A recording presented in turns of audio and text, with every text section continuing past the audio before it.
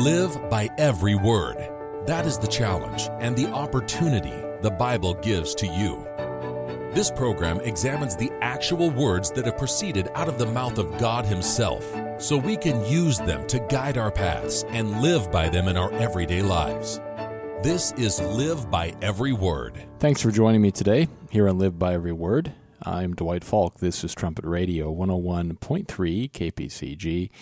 We're online at kpcg.fm and have a live link at thetrumpet.com. All of our programming here on KPCG is available in podcast form. If you can't catch it live, you can get those podcasts wherever you like to get your podcasts or at thetrumpet.com. You've probably driven by church buildings before in different towns and seen the sign out front saying that all are welcome to come. And they might have sort of a catchy saying, something humorous maybe, but trying to attract attention to get people to come to the church. And that's pretty common. It sounds nice, sounds friendly. But we have to stop and consider, is that what Christ taught? What did Christ teach? Is He trying to call as many people as possible today? What is He doing? What is He up to? There's been some news stories even recently, terrible stories, where people have entered some of those church buildings and committed violent crimes, horrible things. And you see that on the news occasionally. What did Christ teach about who He's calling today? Is it just anybody? Anybody can come and that's fine? Or is there something else? Being a Christian means having God's Spirit, certainly, and living according to God's Word, living as Christ lived. We have to look at what Christ said. And so on this subject, it's important that we do that we look and we see what Christ taught. Christ has a very basic teaching, a very basic truth that most professing Christians just can't believe. And that truth is that God is only calling a few people today. Only a few people. And now I know there are religions out there that claim to be Christian that have millions, sometimes billions of people. But Christ didn't say that they would call billions today. He said it would be a small group. But again, that's a truth that Christ taught, and yet people struggle with it.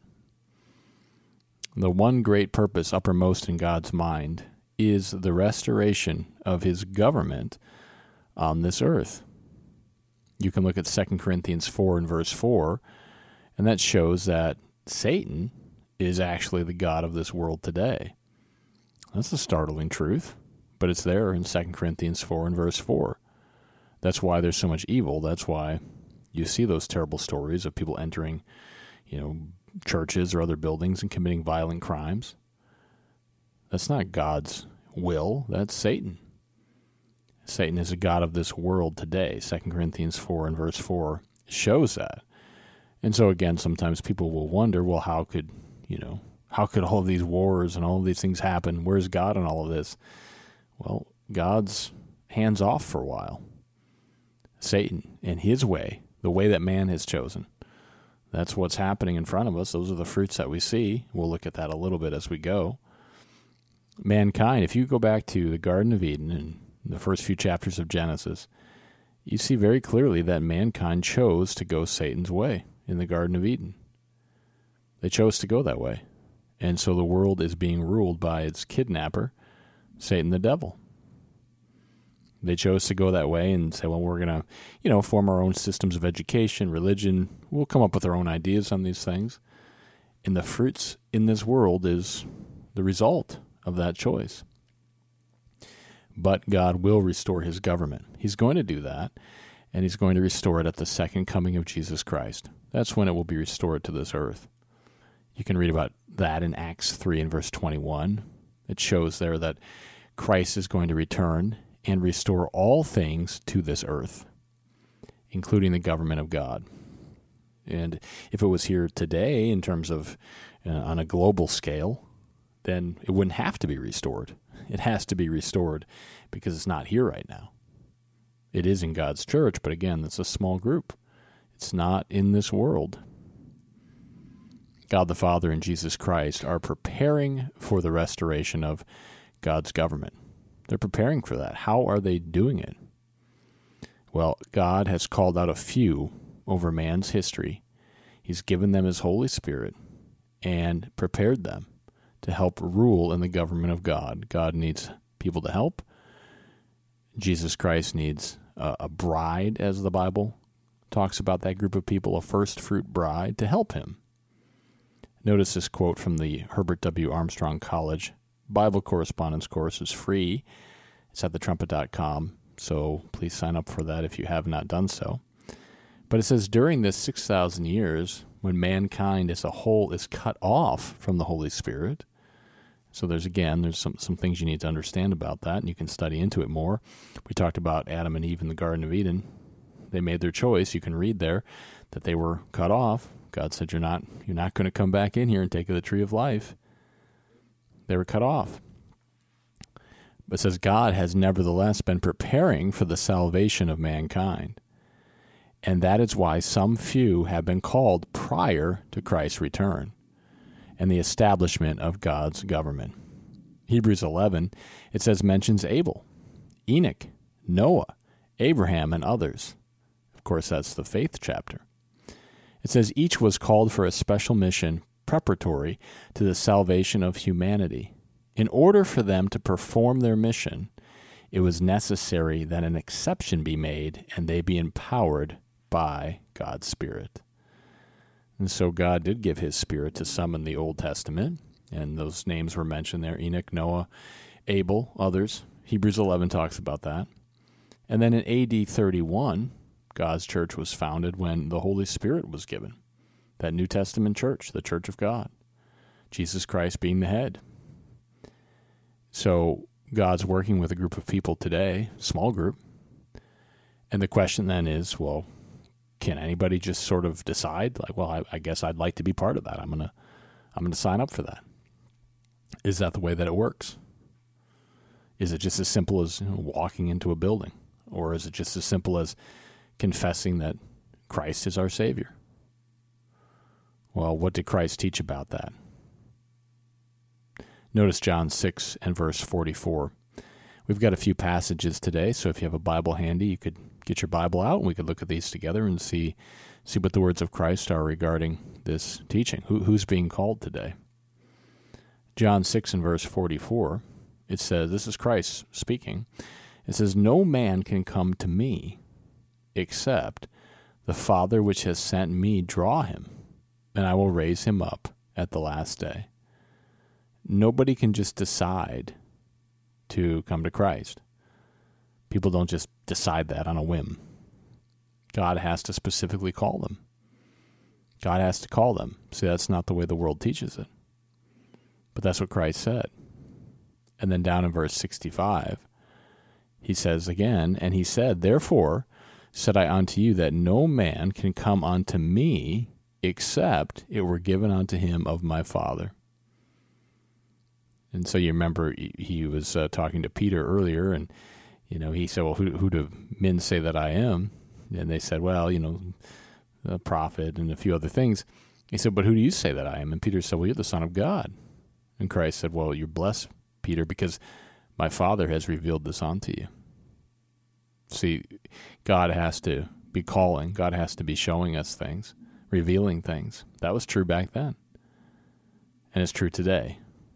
A person cannot come to Christ unless God the Father draws him. So God the Father has to call people, and that's his prerogative, who he decides to call. And he's only calling a few today. It's not a huge group. It's not the whole world. There's that idea that God and Satan are in this battle for people, and if that were true, as you probably have heard talked about before, but if that were true, then Satan would be winning, wouldn't he? I mean, look at all the people that just are, committing some atrocious acts that are not according to God's laws and don't seem to care about that. People that don't even know anything about the name of Jesus Christ or what he did, they've never heard it. There's a lot of people like that. So, again, God's not trying to save mankind right this second. He will do it. He will do it. But he's only calling out a small group today in preparation for bringing in all the world. God has to call people. He has to do it. The correspondence course continues and says, in this age, before Christ begins to rule over the whole earth, each person is specially chosen. They're specially chosen. It's not happenstance or random. God does the choosing. It says, like the prophets before them, these first fruits are called for a special mission, a purpose preparatory to the establishment of God's kingdom on earth and the salvation of mankind. Otherwise, no exceptions can be made. The world as a whole must remain cut off from access to salvation until Christ returns. And that's God's plan.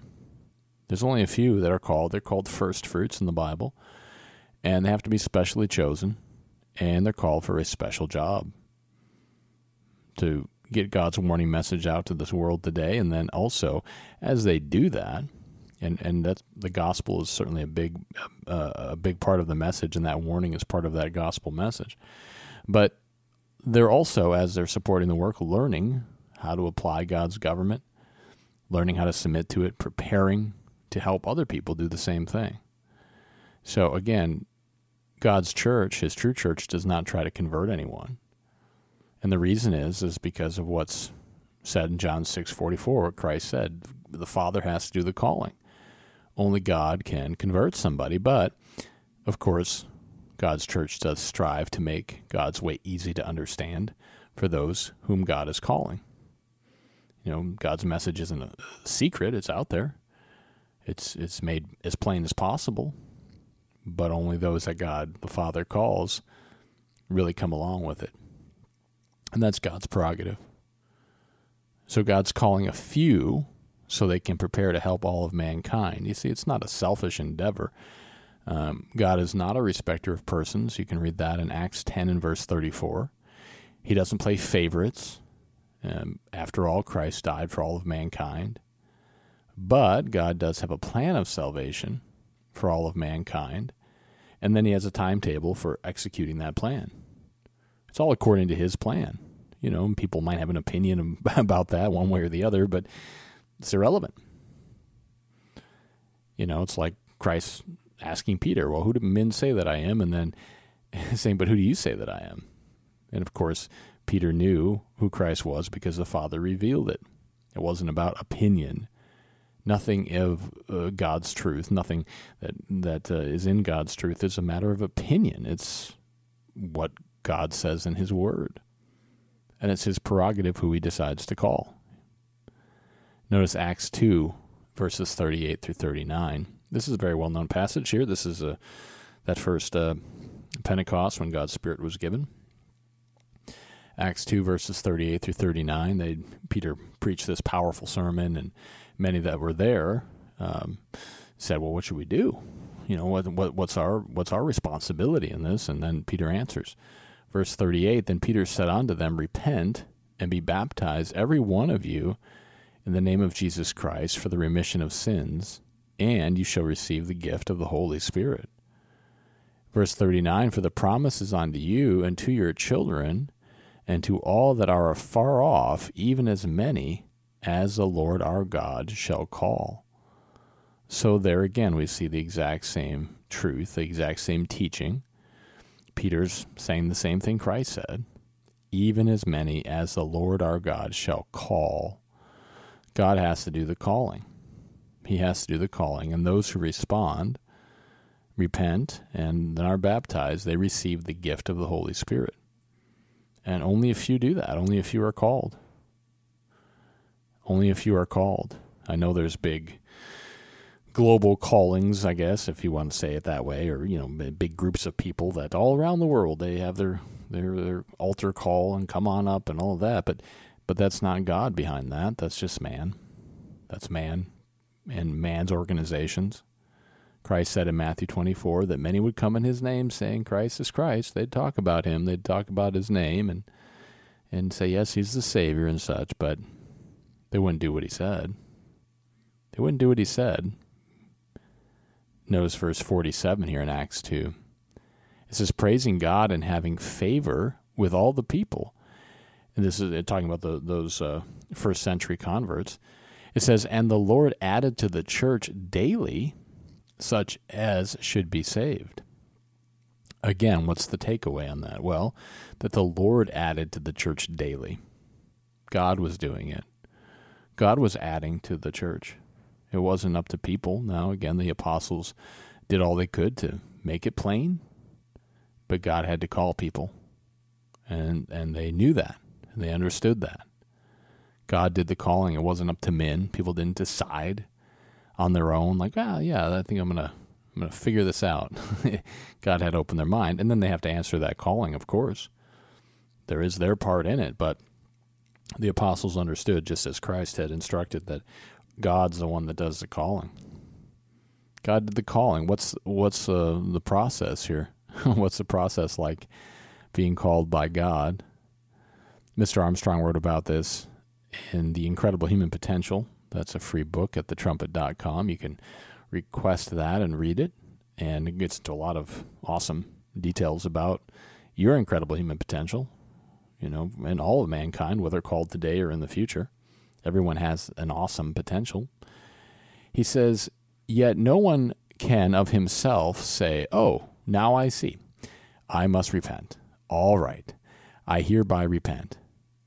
He says one does not just decide casually as a matter of routine to repent. Why? He said Jesus Christ said that none can come to him except the Spirit of the Father draw him. And then he quotes John 6:44, John 6:65. We read that earlier. He says God grants repentance. You can read that in Romans 2 and verse 4. God grants repentance. God calls one and convicts the mind and conscience by his Holy Spirit, working on the mind externally. Usually, he says, a real struggle goes on within. It's a real struggle when somebody's being called. They don't just casually say, I'm going to pick a church. There's a real struggle because there's a major lifestyle change. It says the person has been shaken to know he has done wrong and that he is wrong. He has sinned. He is a sinner. He is brought to real repentance, not only for what he has done, but for what he now sees that he is. It's not easy. The self never wants to die. To repent is to make an unconditional surrender to God, to obey his law. And see, that's where the rubber really meets the road, as the expression is. To repent is to make an unconditional surrender to God and to obey his law. Now, people might say, well, I think I want to do that. Well, they have to take a look at all of the commandments of God. The 10th commandment is the Sabbath day. Will people keep the Sabbath holy every week, the way God says? Most people don't want to do that. But to repent means to make an unconditional surrender to God and to obey his law, Mr. Armstrong writes. He says, yet he himself must make the decision. The person has to do it. God's not going to force someone. He'll call them, but he's not going to force them. It says, if he does repent, surrender to God, and in faith accept Jesus Christ as personal Savior, then upon performance of these two conditions, God promises to put within him the gift of the Holy Spirit. This is the very life of God, spirit life. It imparts to him the very divine nature. I mean, that's really amazing. It's an amazing gift that God gives.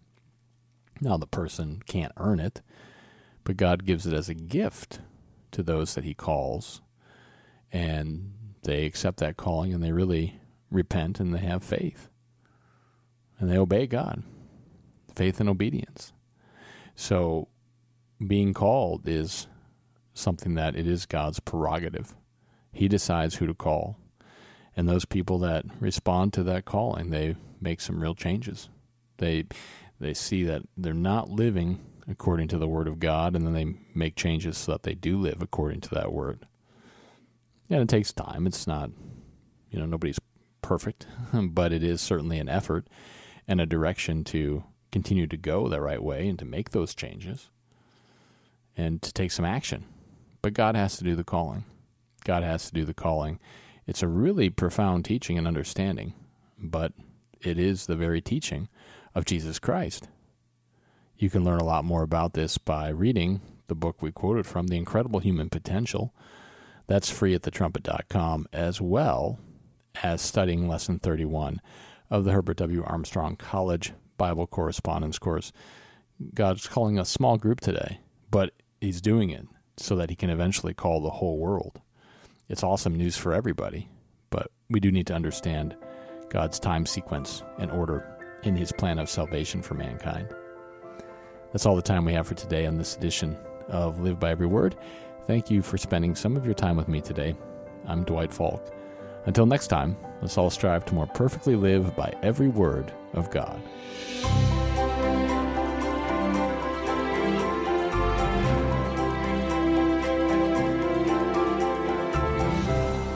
You've been listening to Live by Every Word on Trumpet Radio 101.3 KPCG and online at kpcg.fm and thetrumpet.com.